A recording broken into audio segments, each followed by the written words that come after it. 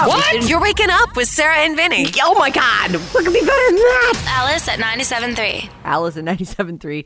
Sarah and Vinny, Alice's morning show. Thank you so much for hanging out with us today. And be careful on the roads. We were hearing from people throughout the morning about just, it's a nightmare.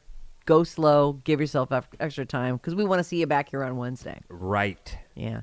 We're going to go do the secret show now where, you know that ChatGPT, that AI thing? It's like a, public access thing. I asked it to write me a poem. And I've got because you were saying about poetry, and I was like, nobody reads poetry. And I'm like, well, I might read this one. Oh, okay. So that'll maybe happen on the secret show. I don't know. We don't usually do poetry on there.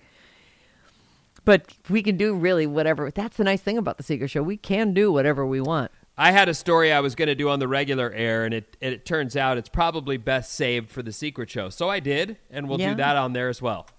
Very exciting.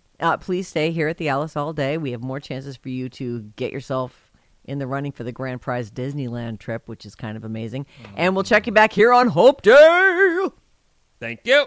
Let's do this. Let's go. Wake up every morning with Sarah and Vinny. What in the hell? Alice at 97.3.